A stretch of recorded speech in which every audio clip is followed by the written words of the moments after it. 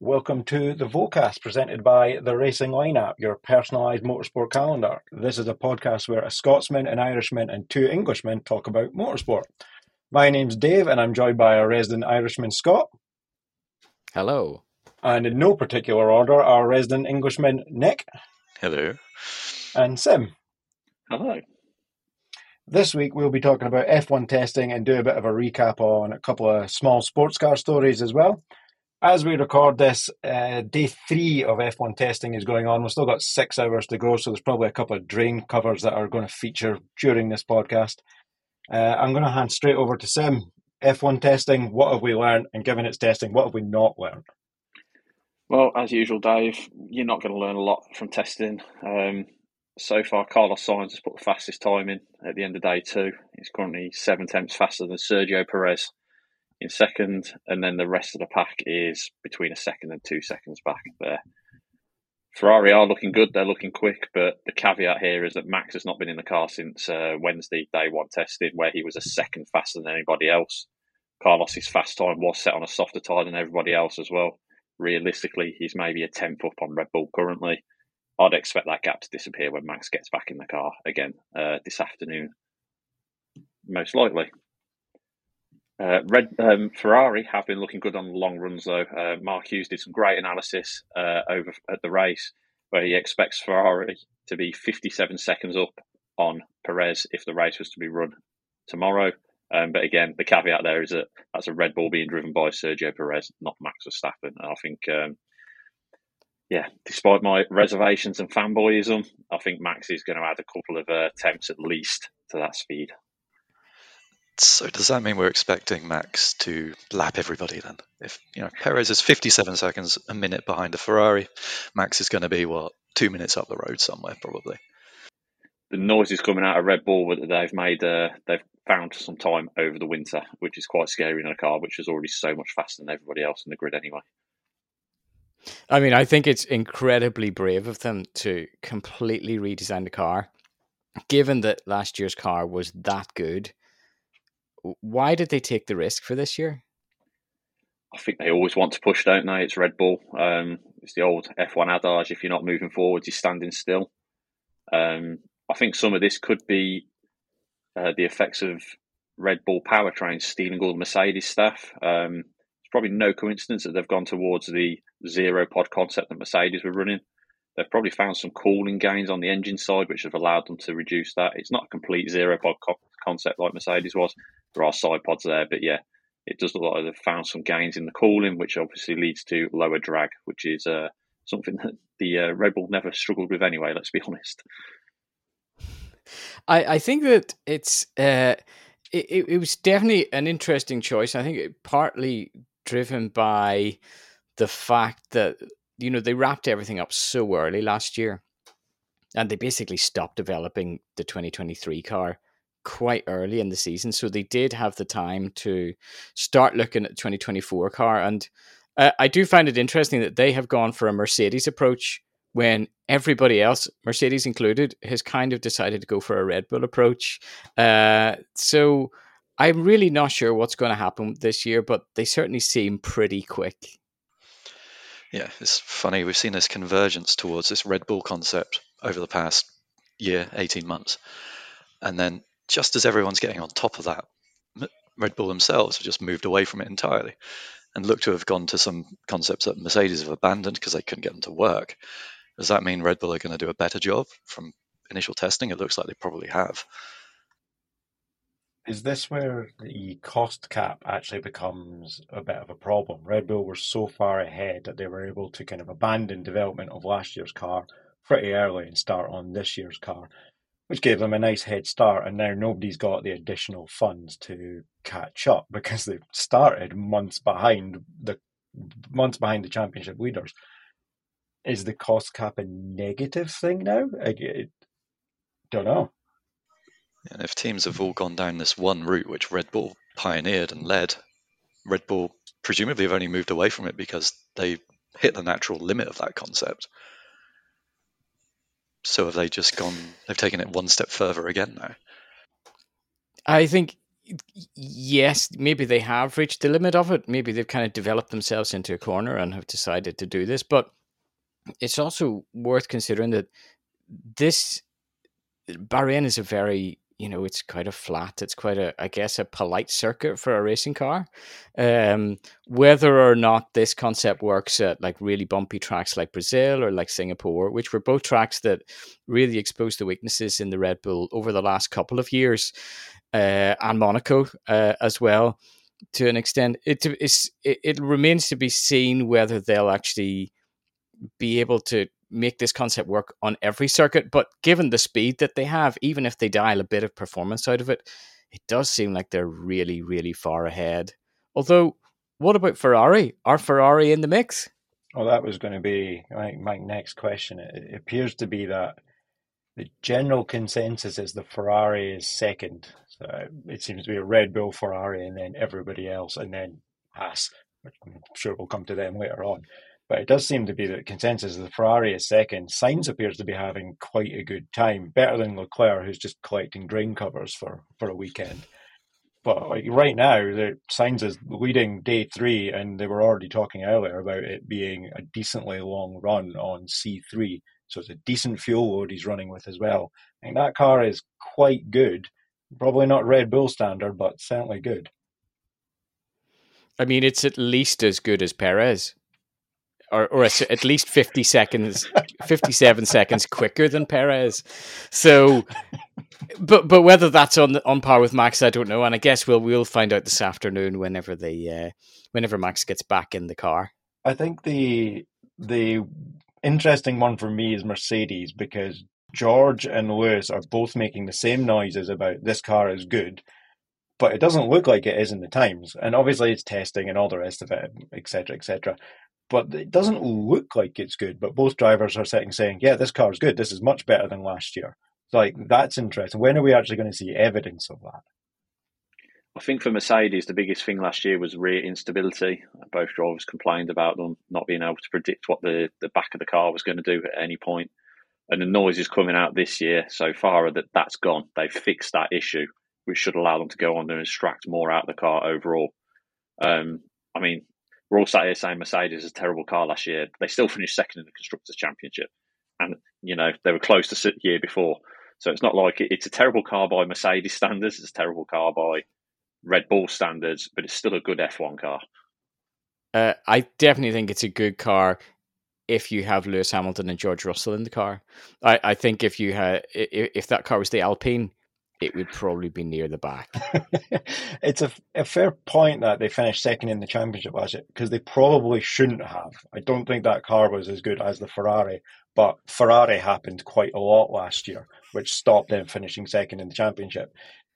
So with a slightly improved car, it kind of solidifies that if Ferrari don't get things together. Not only did they finish second in the championship, with a gap to Red Bull, they finished second in the championship with a very early in the season concept switch, around Monaco. And it was a hampered concept switch as well, just adapted onto the existing monocoque. No substantial changes, really, just re-architecture of the side pods and the front suspension. Now they've finally been able to put all of that learning into a full car for the full season. So it makes sense that there has been an improvement. You're right that Mercedes definitely did switch the concept, but for me, the team that switched concept and got the most out of it was McLaren, who I can't really get a read on them at the minute. I don't know if they're second fast or if they're maybe fourth fastest, but either way, this is their first full year with this car concept, and I would like to hope now that they've got at least a year's worth of development on it, they would know how to make it work. That's kind of what I was going to ask next. If you've got the top 3 that we've all kind of decided, you've got Red Bull, Ferrari, and Mercedes up there. After that, it's a kind of jumbled mess. Like every so often, a McLaren looks fast. But right now, Stroll's sitting 4th. So is the Aston actually really good? But Fernando was 12th yesterday. You got Albon sitting up there kind of level with Norris. So is the Williams better than we thought? The Kick, Sauber, Stake, don't know what it's called. Is that any good? The RB, we're not saying visa stuff, like, is that any good? We've got this kind of mix after the top 3, and I don't really know who's sitting where. I mean, I would probably add McLaren into the second group of post Red Bull. You know, I sort of see that they're probably at a similar pace to Ferrari ish, possibly a bit quicker than Mercedes. And after that, I mean, it's sort of similar to what we saw even in the standings last year. You do have that big group of midfield that's very midfieldy, and on a different day, anybody could be quickest out of Alpine, Alfa Romeo slash Kick slash Sauber slash, oh no, it's not Stick anymore, and whoever else happens to be in the midfield that day. Yeah, it's a fair point about McLaren. Sort of forget how vast and how meteoric their rise actually was last year, recovering from being absolutely nowhere at the beginning of the season to what matching Red Bull over the course of the last sort of 10 races or so in terms of points, or admittedly because of Perez's lack of scoring, but still. And they do have this fantastic driver lineup with Lando Norris and Oscar Piastri. It's hard not to be impressed by him. His start was a little shaky, perhaps, but he's really grown throughout his career so far. I mean, I think that, you know, we all talk about we can't really learn anything from testing. And it's kind of true, but also kind of not true. I mean, we definitely know that Haas aren't going to win the first race. You know, we definitely know that Red Bull are pretty quick. So, you know, we can still learn a bit from testing. So what can we actually learn from testing? What's definite? I'll tell you one thing we can learn from testing, Scott, and that's how the cars look livery-wise on track, because I think that's the only thing that you can take away from testing. I'm just looking at last year's testing times, and I'll just run through them team by team. So first was Red Bull, second Mercedes, okay, fairly accurate so far. Third was Valtteri Bottas in the Alfa Romeo, followed up by Sauber, followed up by Yuki Tsunoda in the AlphaTauri, then Haas, then Aston Martin. Then all the way down at the bottom, you had your Williams, Alpine, and McLaren. So it's safe to say, if you're looking at times alone, that it's not very representative, really. And was that when Tsunoda used DRS everywhere, or was that the year before? I can't remember. Because there was one lap where he set this ridiculous time at Bahrain, and it turned out he was just using DRS on every straight. But people were building up this story like, Tsunoda, yeah, he looks decent. Remember that lap in testing? So yeah, he cheated, but you know. He was just playing on easy mode. Yeah. So no one's stopping me. Press this button. It's brilliant. I had forgotten that Aston were that slow at the end of testing last year, or at least didn't have the time. You know, considering how dominant they were underneath Red Bull at the start of last year. There was a lot of noise about how good the Aston Martin was going to be, you know, around testing and before the car launch, but it took a little while to actually see it, and then they rock up at the first round, and yeah, Alonso's on the podium. I think what Aston suffered from was like a massive drop-off in performance as the year went in. Everybody else moved forward and they didn't. Whether that's because they weren't developing the car, whatever, I don't know. But they started a lot stronger than they finished. Yeah, they had some developments. It went the wrong way, didn't it? Or they did. And it just didn't quite work as they expected. They've got a new simulator coming online for sort of next year. There's a lot of tools that are being upgraded at Silverstone. So can they get it right this year is the question. I mean, if all of this stuff is coming into play at the end of this year, you know, it's going to really have an effect for next year, the following year. It's clearly a long-term plan, but do you see Alonso being involved in that 2-3 years down the line? I think that depends whether he can get himself into that second Mercedes seat, really. I think that's probably his ultimate aim, isn't it, now?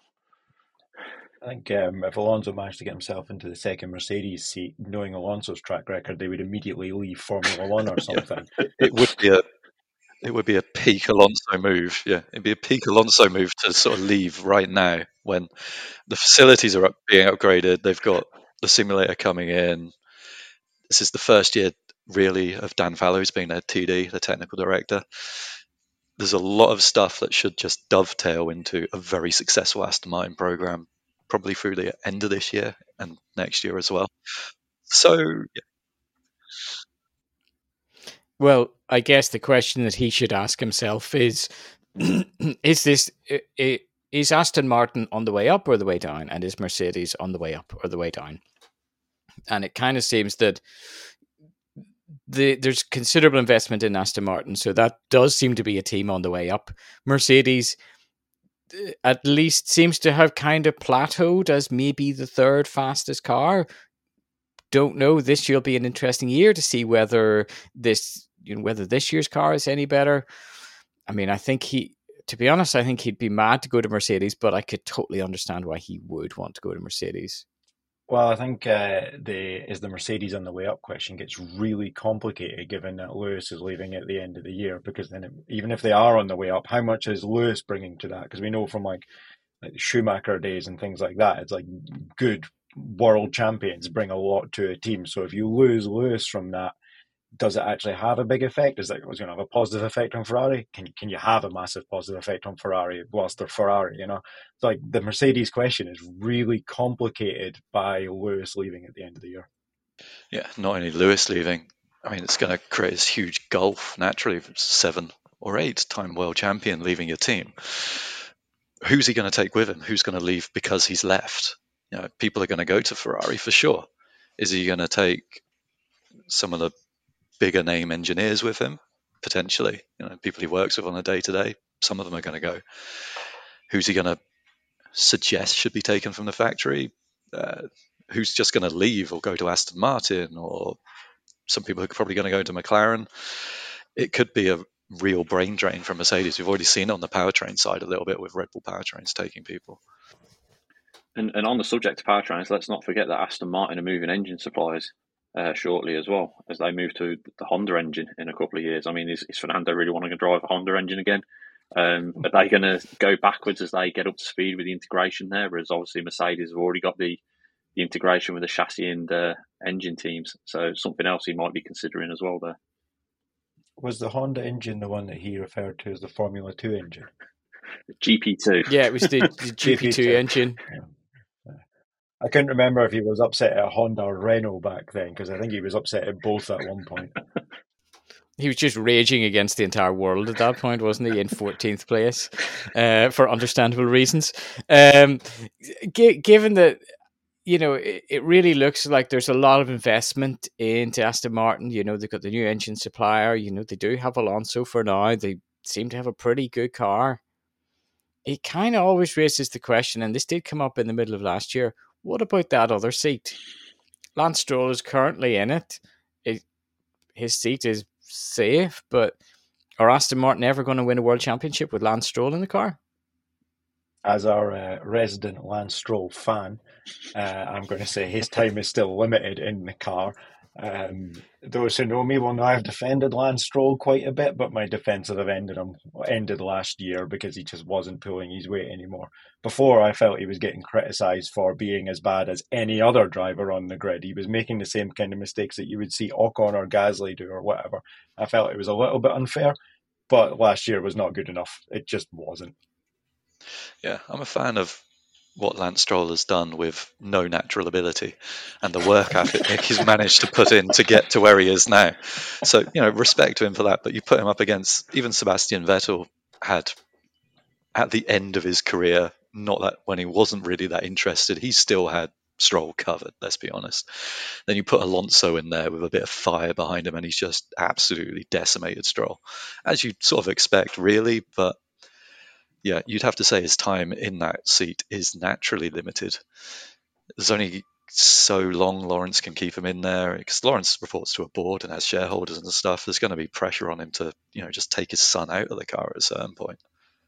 I think Lance suffered with the rules transition quite a lot. Kind of how we seen it when we went from the V8s to the V6 turbos, and Vettel really struggled because he couldn't just plant the throttle in his Red Bull anymore, whereas Ricciardo was a bit better at that.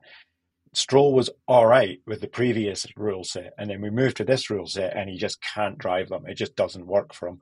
It's not necessarily a criticism; it's just how it is. But he doesn't suit these cars, and if you don't suit the car, you're not going to get the results. And if you don't get the results, you shouldn't be in the car. Yeah, it probably makes sense. All through his junior career, even when he had stronger cars than everyone else, they were all very sort of conventional formula cars, no ground effect. They were a little softer than they are now. They all had that sort of high sidewall on the tyre as well. And this last regulation shift in F1's been momentous. It's changed absolutely everything. And it's exposing a weakness in his skill set, I guess. Maybe he'll get there through the course of this year. You know, I'd expect him to close the gap a little bit, just because of how far away he's been. But where he can actually get to, we'll see.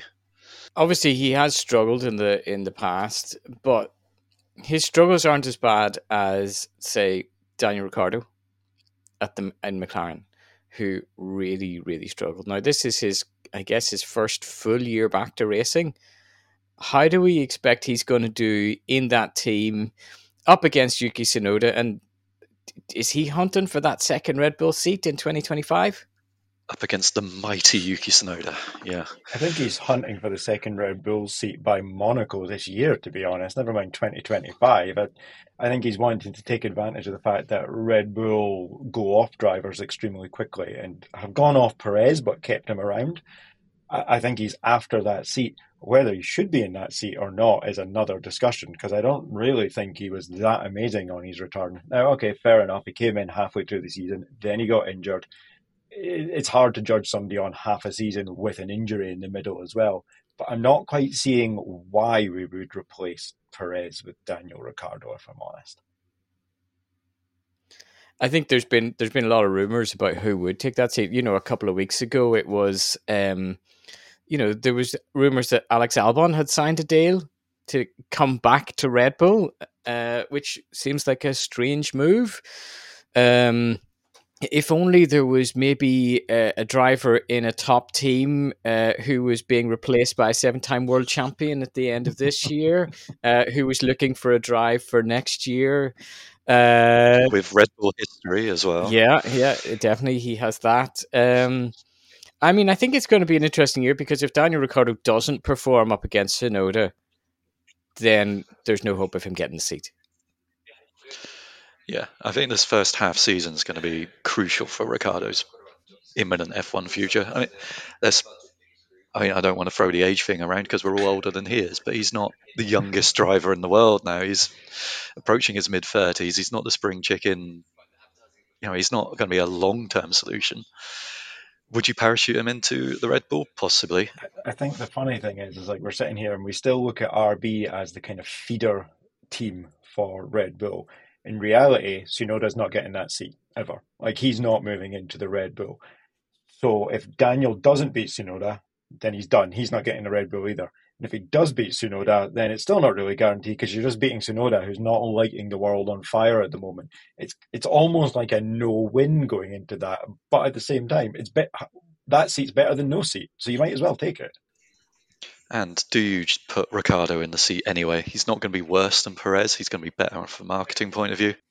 Well, I think as well as that, Ricciardo probably knows that he's not Max.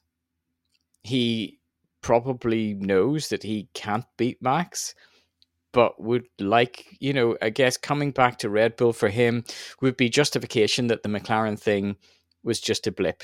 And if he managed to get back to a top team, scored the odd win here and there, I'd say he'd be happy with that. Yeah, the McLaren thing was really odd, because you could see some fundamental errors in how he was just operating the vehicle. Maybe there was just a lack of support at McLaren, a lack of coaching. It seems like maybe he's got things under control a bit now. He's back in the Red Bull family. You hear noises coming out of their camp saying, he's back to the old Daniel Ricciardo. He's braking like we remember and that sort of thing.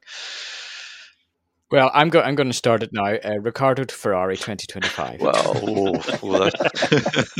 I mean, he has been linked to Ferrari in the past quite a few times. Kick Leclerc out, and that'll be that. I mean, I'd do it just for the crack, really. But so, by building on that, does that mean that you're saying Leclerc to Red Bull? Is that what we're going to do? Yeah, I think why not? Why not? Sainz is a good shout, I think, because he did beat Ricciardo when they were teammates, and people seem to forget how good Sainz actually is. He doesn't have the raw pace of a Charles Leclerc, but he's got the racecraft and the race brain that, over a season can match him easily. Well, over the season, that's the brain that wins the championship. Exactly. Even if it's not the quickest, it's the smartest. I mean, of the two of them, it's very clear that Leclerc is faster, but Sainz is smarter. And that for me, the best illustration was at the end of Singapore when he was giving Lando the DRS just to make sure that George couldn't pass him. That is smart racing. It is next level stuff. Yeah. I think we've got a couple of teams that we should talk about that we're going to forget about if I don't read them off this list, because frankly, they can be a bit anonymous at times. So Kick Sauber stands out, and it's purely because I'm looking at the timing tower now, and they're bright green, so nice and obvious now. And we've got Alpine. Where do we see them fitting this year? Like strictly midfield, like not amazing, not terrible. They're just going to float around in the midfield. Yes. So what is it with Sauber? It's the first of 2 transition years before they actually become Audi. If we still believe that's going to be a thing, it is still going to be a thing. Is it still going to be a thing? Because I know that there was somebody left quite recently in the last couple of days. Yeah, and board level shenanigans, right? Yeah, I mean the 2 big architects of the F1 project have now both left. Well, this appears to be a theme with Audi for the last few years, in that the LMDH project was a thing and then was taken away, and then the customer racing for the GT4s, GT3s. They even built the GT2 R8 and sold a couple of them, and they said, yeah, we're definitely going to keep going with the customer racing, and they've kind of slowly killed that off as well. And now we're talking about F1, yeah. The LMDH program was advanced enough that it was more expensive to cancel it than to keep it going. Really. So that means Audi do have very recent previous for just killing a project, especially, and it's at the whims of the board change as well. So people are right to be wary of it. But if we just assume, if we assume it is going to happen, Sauber have to take a step up this year. They have to take another step up next year, because Audi can't come in and be tooling around in 14, 15. Well, if we assume that Sauber, Audi, Kick, Stake, whatever you want that team to be called, is basically in a holding pattern until 2026, with kind of work going on behind the scenes. I would say that Alpine is probably in a similar-ish boat, but I think they get more out of F1 than F1 gets out of them. They seem quite content to sit in the midfield and be 10th and pick up the odd podium here and there. It seems to me that they don't really want to invest enough to want to, take that team like right to the very top. Yeah, what are we with Alpine? They've had a 100-race plan, I think, to get to the front, to be consistently challenging for podiums and wins. And they seem to reset it every year as people change in the leadership and that sort of thing. So if we're starting that over again, it's going to be another 5 years before Alpine get to the front. They need serious investment in the facilities. I mean, Enstone is tiny by modern Formula One factory standards. The people there are good. Can they make a real step forward from where they are? Not sure. Alpine's a funny one because they are a manufacturer. They are Renault, just with their sport branding, but they don't feel like a manufacturer. They don't feel like you're watching a Mercedes, a Ferrari, and I'm going to include Red Bull in this, even though they manufacture soft drinks. So like they're a manufacturer, but they don't feel like a manufacturer. And I don't know if that's just lack of commitment. I don't know, but they certainly don't appear to be operating at the same level as the others. Yeah, and the engine side of the program is interesting as well, because it's sort of serviced by Mechachrome a little bit, as well as the engines being sort of designed out of Viri, as they always have been, Renault Sport. So yeah, they don't feel quite as committed as your major manufacturers do, and the program's going to be limited by that, surely. And I think that part of that really shows in the driver lineup. Gasly, Ocon, okay, they are both technically race winners. They have won races, neither of which has been absolutely 100% on merit. But, they did lose 2 of their best assets at the end of 2022 in Alonso and Piastri that could have kind of catapulted that team at least up a few places. I mean, an Alonso Piastri in an Alpine lineup could have been an interesting one for this year or for next year, but they seem quite content with Gasly and Ocon. Yeah, and they're now quite interested in one of their junior drivers, whose name I can never remember because it isn't that interesting. But they're very much, hoping to not fall into this same trap that they did It's with not. It's not Piastri. Jack Doohan, is it? It's not Jack Doohan, it's the other one. Jack Doohan, they're running for a simulator program this year, and he will progress. He's decent, but I don't think you probably swap out a Gasly or an Ocon for Jack Doohan. Do you not feel like their driver choices are very political? Like, nobody wants to say it, but we've got two French drivers and a French team. The team is not as good as it should be given its manufacturer base. Like you say, the drivers are both race winners, but they don't look like championship material. Are they there for political reasons more than anything else? I mean, you could see the Gasly move coming from like 4 or 5 years ago, really, can you? If he left Red Bull, where's he going to go? Alpine's kind of the only place he could go. He's not going to go to Mercedes, Ferrari, McLaren. So have both of those drivers actually hit their limit anyway? Where are they going to go post Alpine if they left? If we go back to Kick with the same question, Kick, Sauber, Stake, BMW, whatever you want to call them, you've got Bottas and Guan Yu Zhou. Neither of them are going to go into the Audi seats, let's be honest. On the assumption that Audi turns up, neither of them are going to be factory Audi drivers. But we do know that Carlos Sainz Sr. is kind of heavily linked with Audi with the Dakar program and all the rest of it. So is that where Sainz ends up? He ends up in a Kick Sauber until Audi turn up, and then he ends up in an Audi. Yeah, I mean, you've seen this groundswell of feeling for Sainz to Sauber, Sainz to Audi for a long time now. And again, it's another one like the Gasly to Alpine thing. It just seems to make sense. It seems like a good fit. It probably haven't. So Carlos Sainz is the key to the driver market at the moment after this massive Lewis Hamilton move. I mean, there was quite a few rumors last year and the year before that it was going to be Lando would go to Audi and be the lead driver, and he would be great. He would be great for any team, but he's sort of long term at McLaren. So I mean, Sainz does make sense. I guess what he wants to do is he wants to do a Lewis to McLaren, or sorry, Lewis to Mercedes kind of thing, where you really develop that team and develop it into a world class team, given that you've got a lot of money from a German car company. But I mean, the only time that team has ever looked in any way convincing was whenever they had the BMW money, and even still, it wasn't enough convincing that you would go, this team can win world championships. Yeah, facilities wise, they're still right up there. I mean, they've got a top of the line simulator now. The wind tunnel's still one of the best in the world, and it's being upgraded, I think, as we speak. Do you think they're being underused? Possibly, and that's where the Audi investment comes in, right? They're adding a lot of headcount, presumably the right people in the right places, although with the amount of poaching that goes on in F1, there's only so many people you can take from a Mercedes or a Red Bull. And especially if you want them to live in Switzerland, that is one of the big limiting factors with Sauber, isn't it? If you got to move to somewhere around Hinwil. So, and all the real F1 brain is, let's face it, it's in England, it's in the motorsport triangle around Silverstone. It's a big ask. So there's going to be some big paychecks. I mean, I guess what they want to do is Audi want to do that classic manufacturer thing of throw a lot of money at a problem, and hope that it works. Do you think Audi would have been better trying to start their own operation? Boy, that's a tough one. I mean, Audi, they never would have come in with their own team, so that kind of is what it is. Sauber are always the good option to slap some manufacturer branding on, apparently. Audi with a lot more seriousness than the stickers we've had from Alfa Romeo.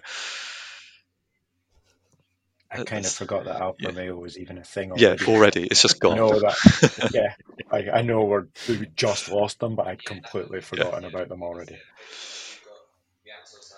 Okay, someone talk to me about Williams, because I have no opinion on them whatsoever. I'm sitting looking at Alex Albon is sitting in sixth. Pretty good. Yeah. But I have no opinion on the fun thing with Williams is how good is that car? Because how good do we think Alex Albon truly is? From Red Bull, you'd say no. From his junior career, you'd say, yeah, he's a competent driver. He's probably, he could match a Leclerc or a Russell on his day. I was listening to Gary Anderson on the Race podcast, and when he was looking at the Williams, he said the Williams is 10 years behind everywhere else. So, he just said even in the way the car is engineered, it just looks really, really basic. Now, obviously, James Vaz has only been there a year. Give it time. But, it seems that they really need to ramp up. I don't know how good the car is. I would say it's probably, last year's car wasn't as good as Albon's results were. He dragged that car to results that shouldn't have been happening in that car.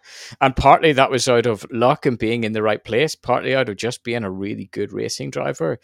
But, when you combine a car that's not that great with Logan Sargent, who I'm sure is an excellent racing driver, but wouldn't quite be on the level of an Alex Albon, I really don't see Williams getting into the top 10, maybe top 12. Here's a question then. So, relative to resources, would you say the Williams is actually a good car relative to the investment they've had, the performance they've managed to drag out of it? Do Williams actually look like someone to watch over the next year or two as they get a bit more investment? We've got big people throwing loads of money at, an Aston Martin, even McLaren, really. There's some money going in there. Obviously, Mercedes, Well, Ferrari, standard stuff, Red Bull. I think it's hard to say, and the question really has to go to Darlington Capital. Obviously, they are in F1 to make money, and they will make money by selling their entry down the line. But until that happens, they need to stump up a lot of cash, to really bring that on, bring that project up to speed. And whether they want to do that because they're in it to make money, they don't want to spend money. Who knows? I think they do want to spend that money and upgrade the facilities. And James Vale's been making a lot of noise about the capex rules under the cost cap, that they physically can't go and spend that money. They want to spend the money on facilities, but it goes into the cost cap. And unless the bigger teams who have got that baked in advantage from years of investment without a cost cap agree to let them spend that more money, they're going to be playing catch up. But at the same time, James Vales has been very clear that he's not interested in pushing for results this year or next year. He's looking at 2026, 27, 28 down the line. And I think they're on track to meet those targets. Yeah, so that comes back to Dave's earlier question. Is the cost cap actually a bit of a problem now? Does it bake in this disparity between teams that need investment versus the ones that have had it for the last 10, 20 years? I wasn't actually aware of that issue with the cost cap there. Even when I posed the question of like the facilities and things like that, I kind of assumed that there was another way of dealing with that. That is actually quite a massive issue, because then there's absolutely no way that Williams can build something as good as Red Bull, for example. They're just not going to be able to do that. So in theory, they should never be able to compete with Red Bull. So I think Nick worded it very well there. We're baking in a kind of running order through facilities almost. Yeah, there's a little bit of, well, there's quite a lot of money you can spend outside the budget cap on capex and things like that, but it's sort of a rolling thing effectively. If Williams need to spend 100 million, they can't just go and do it right now, even if they have the cash. You'd have to stagger it over many years, and then that's where the problem comes in, because Williams are so far behind. You could argue so are someone like Alpine and the facilities they have. I think the cost cap is a, a difficult solution to an even more difficult problem. But let's say you remove the cost cap tomorrow. I could see Haas going out of business. I could probably see Williams going out of business. In a way, it's a way to try and keep them there. We don't want to go back to the days of having testing teams and several different race teams going around the world, and that's what racing teams will do. They'll try and spend their way to the top. Yeah, ultimately, cost cap's been a very good thing. I don't think there's any arguing against that. And obviously, if we did just remove it, then you'd have Red Bull spend 200 million on some new facilities because they've got money coming out of their ears. And like you say, it keeps Haas in for now. Maybe we're not that interested in keeping Haas around when we could have an Andretti Cadillac entry, but that does bring us nicely to Haas, I suppose, and their lack of performance and probably an Yeah, I mean, Magnussen said in the interviews yesterday, he said that we're not fast, but they have a new team principal. Magnussen also said that yesterday was the first time that Haas have ever run with an aero rake on the car in testing, which is quite impressive for a team that's been in now for, I don't know, about 6 or 7 years by 10 now. years. 10 years. Oh God. Yeah, I think, I don't know whether Io Komatsu is going to change the world overnight. This is going to be another kind of James Vowles thing where it's very much wait and see. He does seem like he's more of an engineering guy, but I mean, this year does not seem like a good year to be involved in Haas. I mean, one thing they seem to have been focusing on is fixing their tyre wear issue. Last season, quite often, Magnussen would somehow get through to Q3, stick it high up the grid, spend the race going backwards. would, because Hulkenberg's very, Yes. very, very good. Sorry. Hulkenberg would do that, and he'd spend the rest of the race going backwards. And that's what they've said. That's what they want to fix. How much of that was the fact that they have quite a lot of Ferrari parts, and that was a trend that seemed to be very consistent with Ferrari last year as well? I think this is the only podcast in the world, by the way, where we all agree that Hulkenberg is one of the most underrated drivers in Formula One and should be significantly greatest of all time. Cool, Hulkenberg GOAT. Yep. We need to start talking about him. I mean, it's a podcast title. Right I would say he's definitely this generation's Nick Heidfeld. Yeah. And we all know how good Nick Heidfeld is. So,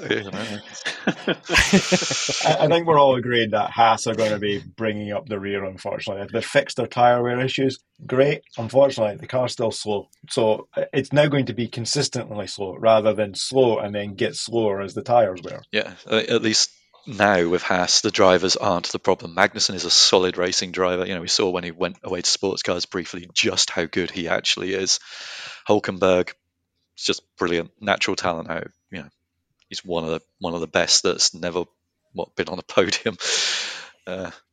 So it's the car. Is there a future for that team? I mean, does that team, assuming that this year they finish last in the constructors and last in the drivers' championship, is it a holding pattern until Andretti buys the entry, or are they going to stick around? Is Gene Haas going to put some more money in? It seems like Gene's pretty happy just to let it exist because it makes money. Yeah, it makes money fundamentally because of the cost cap, and it's a appreciating asset at this point. And Gene probably needs a few of those in his life. So I guess that he's not going to be. He'll just keep the team until somebody comes along with the big money checkbook and says, I would like to buy especially in a world where we're apparently saying no to Andretti Cadillac, even though it's not a 10-team formula, it's a 12-team formula, which people seem to be forgetting. It's with which way around is it? Formula One seem to be treating it as if it's a 10 franchise thing, but it isn't, which is why the FIA accepted the entry in the first place. So there should be 12 teams on the grid. I mean, that's an entire other podcast, which is Formula One versus the FIA, and the two of them seem to be on very different paths regarding an 11th and 12th team, and yeah. Recording this is giving me lots of ideas for other episodes as well. Like you say, FIA versus Formula One. We're talking about the cost cap. I want to have a rant about engines and why they're so expensive and why people can't just bring back big, fat, naturally aspirated V12s or something like that. Bring back V10s, perchance. I mean, yeah. I believe there's a podcast about that. It's a good title, actually. Yeah, I've got one queued up that's something about Jacques Villeneuve and Michael Schumacher in Estoril. But I think at this point, we're 45 minutes in. It's probably time to move on to liveries because I'm going to have to edit this down to a sensible time, and we've still got a couple of motorsport sports car things to cover. So liveries, other than carbon fibre, what are we thinking about these liveries? Right, so I've taken the liberty of ranking the liveries. I love a good race car colouring competition. Oh, yes. So I'll just throw them out there. You guys give me your thoughts on this. So 10th, probably like the speed. Haas, it's anonymous, it's black, it's white, it's got a little bit of red. You could line every Haas up they've ever built and I wouldn't be able to tell you what year it's from. Apart from the one Grosjean. I mean, you could say the same about Red Bull as well. The only Haas that's memorable is the one Grosjean shoved through some Armco, isn't it, really? Exactly. Well, Yeah. and the rich energy one as well. Forgot about that. That's a podcast of its own as well. Yeah. Rich energy stuff. Yeah. Can I possibly disagree on your 10th place? Starting at the very, very back. I would like to put the Kick Cyber at the very, very back. I think at possibly this may sound slightly offensive to American listeners, but it looks like a budget Indy car. Well, And I don't like you know what that it at looks all. like? It when I saw it, I thought it was the Apex Grand Prix car from that Brad Pitt movie because it just doesn't look real. It's like it's a carbon fiber bodge job with some paint on it. So I like the green. I like the green, but does it look Formula One? Maybe not. I originally rated the Sauber relatively high because one of the first cars to come out, and I was like, "Oh, it's a bit different." And then everything else came out as carbon fiber, and now it's not a bit different. So I retract my statement that I made on WhatsApp a few months ago. I don't like the state. You guys are not going to be happy with me. Right, so moving on to 9th, Alpine. Sauber's too high already. It's carbon fiber. It's blue. It's pink. But I think what's hurt them is launching it alongside the hypercar, which was a proper good blue livery. This is just carbon fiber with a splash of corporate blue and a splash of sponsor pink as well. They could have done so much better with that. Like the entire team, really. The other thing that hurt them is they did a lot of social media teaser images of pink camouflage, and everybody got really excited and like, "Oh, this is going to be different. This is going to be cool."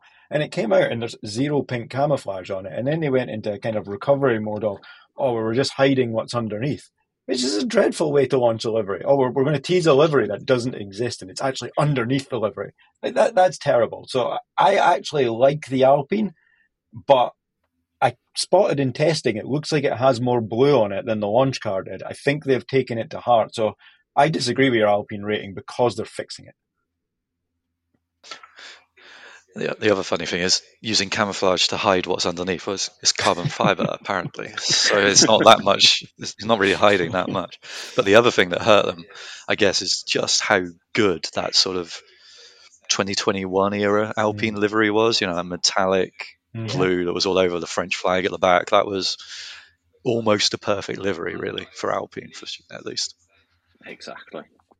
Moving on to 8th then, and I've gone for Williams here. Again, it's just carbon fibre and blue. They do score points, though, because of integrating the Frank Williams logo across the engine cover. I do think that's a nice nod to their history on that one. I think they get... I think it's very Williams in that it's fine. It's an okay livery for an okay car. And I would absolutely agree with you. Yeah, I suppose the nice thing is, like you say, that integration of the Frank Williams logo, it's harking back to their history without being overt like that. 2011, 2012, like fake Rothmans livery, which was quite cool when it launched, but that very quickly became old. So just a nod to the past rather than trying to recreate it. I think that's very good for Williams. That's what they should be doing going forward anyway. Moving on to 7th then, and this one surprised me, if I'm honest. It's what everybody seems to be calling RB, which is not Red Bull. It's the Visa Cash App Racing Bull's F1 Bull, team, but no one's calling them that, even though their email addresses say it. But I didn't say that. Yeah, I'm going for worst team name in history is that one, and I'm quite confident to put that out on record. I actually think this livery isn't as bad as you think. I think it does look a little bit 90s backmarker, and as somebody who was a fan of 90s backmarkers, I'm entirely okay with it. You'd not be surprised to see this livery on a Minardi in 1995. Yeah, scattergun some what that team is. Scattergun some random Italian furniture store sponsors on it and change the colours up a bit. It is a Minardi from 1995, really. Yeah. Where's Roberto Moreno when you need him? I think what's hurt this livery for me is that the Alpha Tauri version of this was really good, and they've just ruined that by sticking the red and white over it. Yeah. So again, it's what you could have won. We're a completely different team to what we were before, but we're named the same as the main team, and we've got the livery of the predecessor as well. So there you go. 6th, I've gone for Mercedes on this one. I'll be honest, I don't like the silver flash on the nose and the rest of the car being black. Pick one or the other, or even maybe just make the entire top of the car silver and the lower half of the car black. But yeah, not one of their better efforts. I quite like it. quite like the Mercedes livery this year. I always preferred the silver to the black. I think black can be a bit of a racing car cliche, so the silver was great, and to see a little bit of the silver, whenever you see the car coming head on towards you and you do see that silver nose, it's at least really, really distinctive. I really like the livery this year. Yeah, it's grown on me, to be fair. When I first saw the launch, it's like, what have they done there? It's just a bit of silver on top, and the rest is sort of carbon fiber, or black or whatever. But I think what we saw in 2022, when they went back to the silver from having the black car for those couple of years, the silver looked quite dated almost. It sort of reminded of that Hamilton Rosberg era, going backwards a bit. The black always felt better to me, and it was nice to see them go back to that last year. But they had to do something with it this year, I think, especially to break away from, they've made a big concept change. The car has to look different in more than just the side pods. So I think the silver works quite well. Maybe they'll tweak it a bit as we go. Moving on to fifth, and I've got McLaren there. Again, it's carbon fibre, but the orange stands out, the papaya. McLaren have made that colour their own again, and I think it works really well. I've put them in the middle of the list because I've got no doubt they'll do what they did last year and change their livery 16 times across the 24 races. So who knows what it'll actually be by the end of the season. Yeah, and what it took me a while to actually notice with the McLaren is that baby blue bit's just gone entirely. Yeah. So it's actually this? I thought it was the same as last year, but no, it's actually quite different. Yes, exactly. Yeah, I think they've taken off the worst bits of last year's livery and sold them to Alpine instead. They still got the chrome wheels though, which it's interesting. Yeah, it's not good. It's a fun bit of branding. It's a good use of a logo. As a very, very, very minor digression, if we're going to talk about wheels, the best wheels in recent years were AlphaTauri in the last couple of years when they had the white wheels. Oh yeah, major points. Love a white wheel. Yeah, that's a podcast on its own as well. White wheels. Fourth place, I've gone for Red Bull. It's the same as always, but it is becoming, an iconic livery. We talk about the JPS liveries, the Marlboro liveries, the Rothmans liveries. They became iconic because they were the same year after year. We got used to them, and I think it is the same for the Red Bull now. Kudos for them for not taking the paint off. Yeah, I think they've, that livery has become an iconic one because you think back to those early Red Bull designs where they tried to put the can as the paint very briefly on the car. Yeah, those kind of like mid 2000s, late 2000s, like thinking back to like RB1, RB2. Yeah. But I mean, they would be absolutely mad to change it given how iconic it is. Red Bull have done some great liveries over the years, to be fair, as well. Thinking of the Coulthard Superman and Star Wars ones at Monaco, the testing liveries with the camo and stuff like that in the sort of Ricardo era. And yeah, their main livery is just iconic at this point. It's why mess with it? It's a perfect bit of branding. Exactly. Third place then is Aston Martin. I really love that green. It's a lovely green. I think they've refined it since they brought it back as well, and it's no longer looking quite as black on TV pictures. No complaints on that. Now they've got rid of the BWT as well, and it's gone back to the lime green Aston Racing. It's much better. Can't argue that at all. Aston Martin, it's just a classic look these days already. Yeah. Which I'm sure you're working out now. It's between two of them. So we've got Ferrari and Sauber. And I won't go with number 2 first. I'll reveal number 1 first. I think the best livery this year is the Ferrari. Yeah. I would probably agree, and it's even though everybody knows that the Ferrari will be red, and it will be the same red as it was last year. For every once in every 20 years, they might change the red, but I think those yellow stripes, they just make it look great. The question with Ferrari is, yes, it's going to be red. It's going to look like a Ferrari. It's going to be very cool.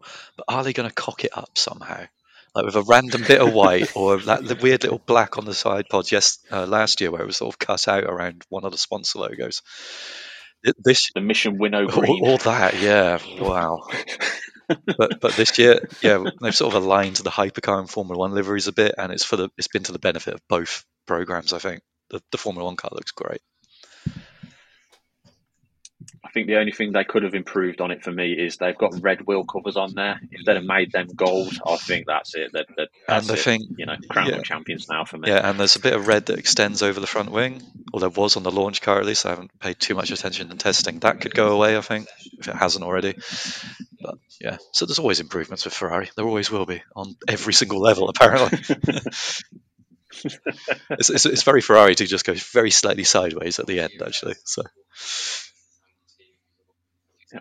Okay, so that's the 2024 liveries ranked. I'm very disappointed. Totally disagree. Yeah, I'm in exact agreement with Scott. It's like I agree with most of these. If you move the Salbert down the list, just stick it near the bottom. Yeah, to the Yeah, bottom. you're gonna have to state your cause, state your reasoning for that now. You cannot just blow past it. Just go, oh, yeah, by the way, no, we're not even going to say what second was. We've already figured it out. But yeah, we figured it out. But why? Yeah. When it was launched, I was like you. It's carbon fibre. It's a very garish green and all that. But you know what? And this is why I always like to wait until I've seen them on track before making my mind up. It looks so good on TV. It stands out. You can tell what it is straight away. It looks good. It's and it's a huge departure from before as well. Not like RB have tried, where they tried to relaunch the team but still hang on to some elements. It's aggressive, and I think it's Valtteri Bottas in livery form. Yeah, that's a good argument. We can sit on that one. That's good. Right, we've all successfully disagreed on the Salbert, so let's move on to some sports cars. Hot off the press is this week's WEC Prologue has been delayed due to shipping issues. Political situation in the Red Sea caused shipping delays because WEC uses sea freight, as we all know. We kind of saw this earlier in the year with Creventic. Dubai 24 got pushed back a couple of weeks for the same reason. So the Prologue now kicks off on Monday the 26th, which is 2 days late. And they've moved it to 3 sessions on the Monday rather than 2 sessions on the Monday. And the 4th session will be on the Tuesday the next day, which kind of doesn't give the teams much prep time, actually. After the Tuesday finishes, it finishes about Tuesday lunchtime, Prologue finishes, then you've only got a couple of days until free practice 1 of the Qatar first round of the WEC. So, if only there was a calendar app that you could all use to keep up with this stuff. But it does seem that that's now set in stone. 2 days late for that. If only we had a logistics expert that could weigh in on this. Yeah, I mean, sea freight's been broken around there for quite a while now. Obviously, the various wars going on in that area. It's kind of inevitable. Like you say, we saw this with Creventic. They had to push their race back a couple of weeks. The problem is these ships probably would have left 6 to 8 weeks ago. So by the time they knew it was going to be a problem for Creventic, there's not a lot they could do about it. But I mean, at the same time, we saw last year, I think it was last year, Haas actually arrived late to the F1 test due to logistics issues in the area, and they had to be given extra time to run. So even if they'd gone by air freight, I don't think it's something that would have necessarily mitigated it. But yeah, they'll get round it. It's a couple of days, like I say, it'll tighten up the time between the the prologue officially called, isn't it? Between the prologue and the Qatar Airways, Qatar 1812 or whatever the Qatar racing Qatar is called by the Qataris. So I don't think it will cause any major issues from there. And I think as well, it was only the Cadillacs that were delayed. I believe everybody else is actually there. There's apparently a handful of GT3s that are delayed as well. But I think it's the Corvettes. I think it's the Corvettes. It's all the USC for it. Yeah. Yes, correct.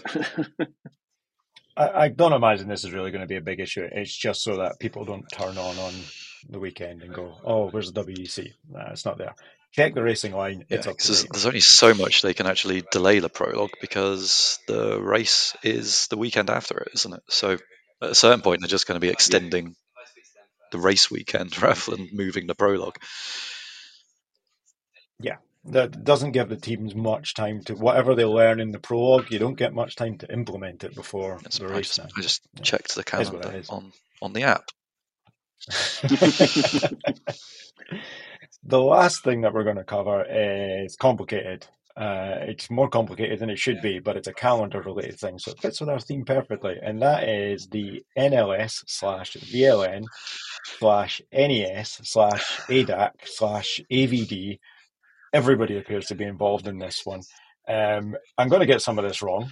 Yeah, explain this to me like I'm 5, because I've heard the story probably about 5 times now. I've forgotten it every single time, and it's changed since it was last explained to me. So, go.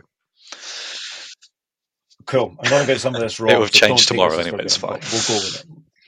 Yeah, exactly. Right. So previously we had the series called VLN. They named their series VLN, and the governing body was also VLN.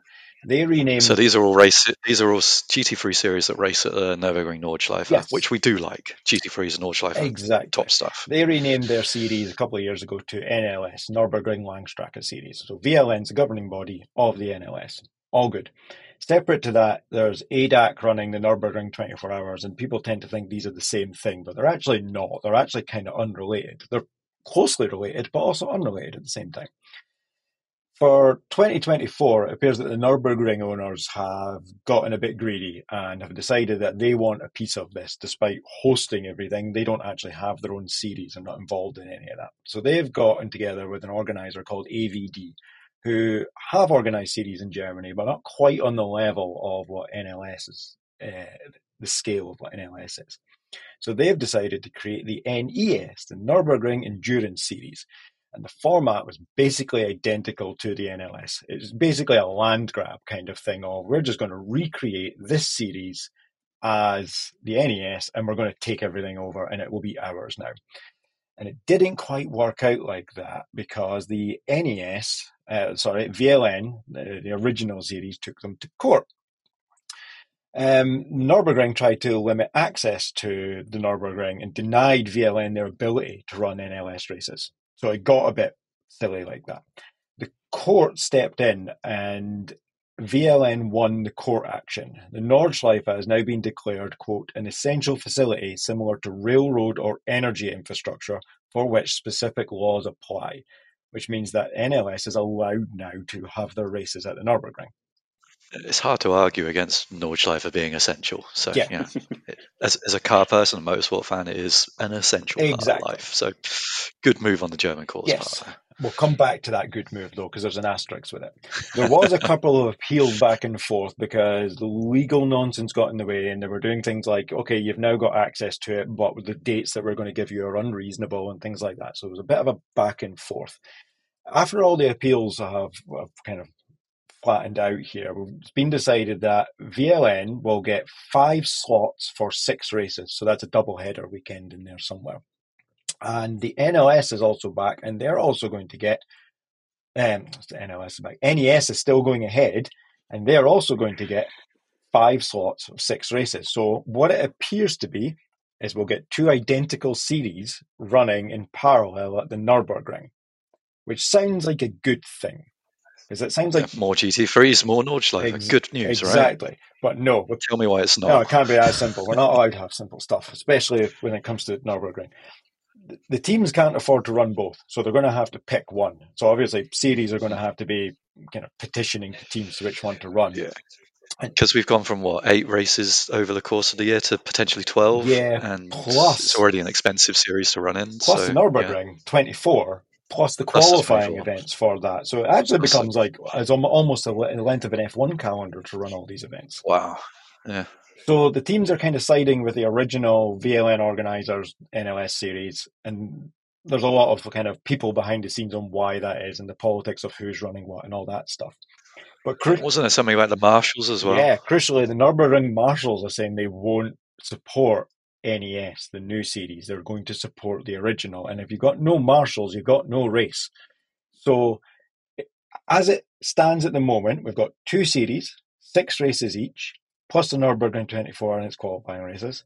It's likely that only one of these series will survive the year, and it's likely that it'll be NLS, which it looks like they're also going to rename back to VLN just for added fun.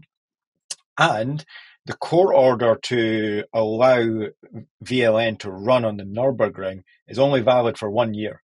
So this fight will happen again. This was a court order to kind of unstick the situation quickly to make sure that everybody can run next year. this is going back to court at some point this year, probably early, to redecide for 2025. I would say I'm open to questions, but I'm not going to know the answer to them because it's a mess.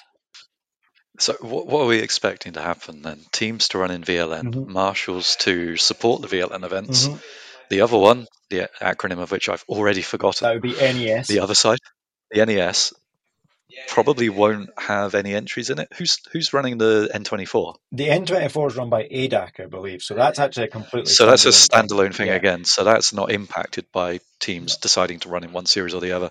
Everyone will run at the N24, So it has like we've seen in the it past. has had an impact though, because obviously the permit and ring license regulations. Generally, you have to do your VLN races beforehand in order to get your license to compete in the 24. So they've announced this year that simply taking part in the qualifying races will qualify you for your permit/license to take part in the N24. So they've taken themselves out of the argument entirely, basically. You're running the ADAC run ones, you'll get your license. You don't have to go and do the VLN this time. Yeah, that's kind of fair. It's fair, and I presume that's also a safeguarding measure, just like because they don't know who's going to win this battle. We could end up at round one and VLN doesn't run, and the rules still say you need a VLN experience to run in the Nürburgring. The fun thing here is it's the court stuff doesn't matter. Who has rights doesn't really matter. What really matters is where are the marshals going to go? Yeah. As volunteers, our beloved Orange Army, they hold the power here because they're not being paid. Maybe one side actually does start to pay them, and that might sway them, but they do it for the passion of the sport. I think it was quite telling that they immediately sided with the VLN and the original series. And the other thing we talk about marshals, like even if they do decide to support NES, is like you're doubling the amount of weekends that they've got to cover as unpaid volunteers. That's not sustainable. So I think that's kind of covered that mess. But we're going to revisit that at some point because we're probably still a couple of months away for the first race. I think the first race might be April. If only I had an app to check that. First race will be April. Let's see. So a couple of months away from dealing with that. But unless we've got anything else to cover this weekend, I think that wraps up this first episode. What do you think? Wrap it up. Yeah. Well, in which case, the last thing we're going to do is have a quick look forward at the events that are coming up. So by the time this podcast is released, the next set of events will be the opening round of Formula 1, Formula 2 and Formula 3 at Bahrain. We've got the WEC at Qatar, and that's the first time it's been there for the not only the opening round, but the first time it's ever been to Qatar. Yeah, the 1,812 kilometres. Yeah.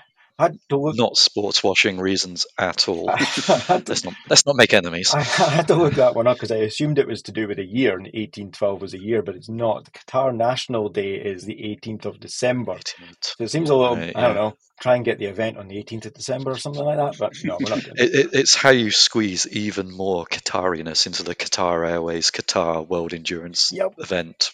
Brought to you by Qatar, etc. The first thing to note about the F1 event at Bahrain and WEC at Qatar is because of Ramadan, they're being run on the Saturday. So both races are on Saturday and they both kind of overlap each other, which is not great, but whatever, we can go with it. Definitely need an app with custom notifications so you remember, because that's the kind of thing I will not remember. We do need an app, if only we had one. All three NASCAR series are at Atlanta Motor Speedway.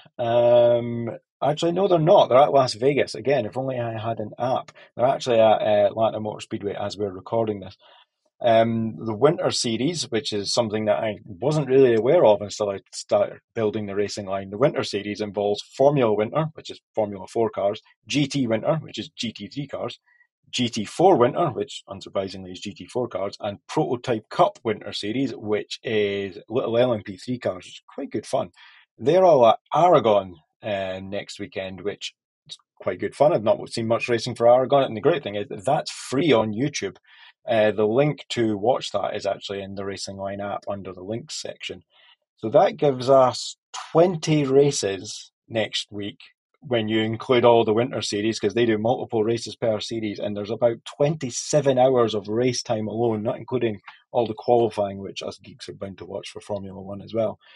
So with that, don't forget that the Racing Line app can give you start times for every one of these events in your time zone, notifications for every session at an offset that you pick. If you want a notification an hour before the race, you can do that. If you want it 10 minutes before the race, you can do that. If you want it 3 days, 17 minutes, and you could do that. So don't miss out on any of it and get the Racing Line from the App Store today.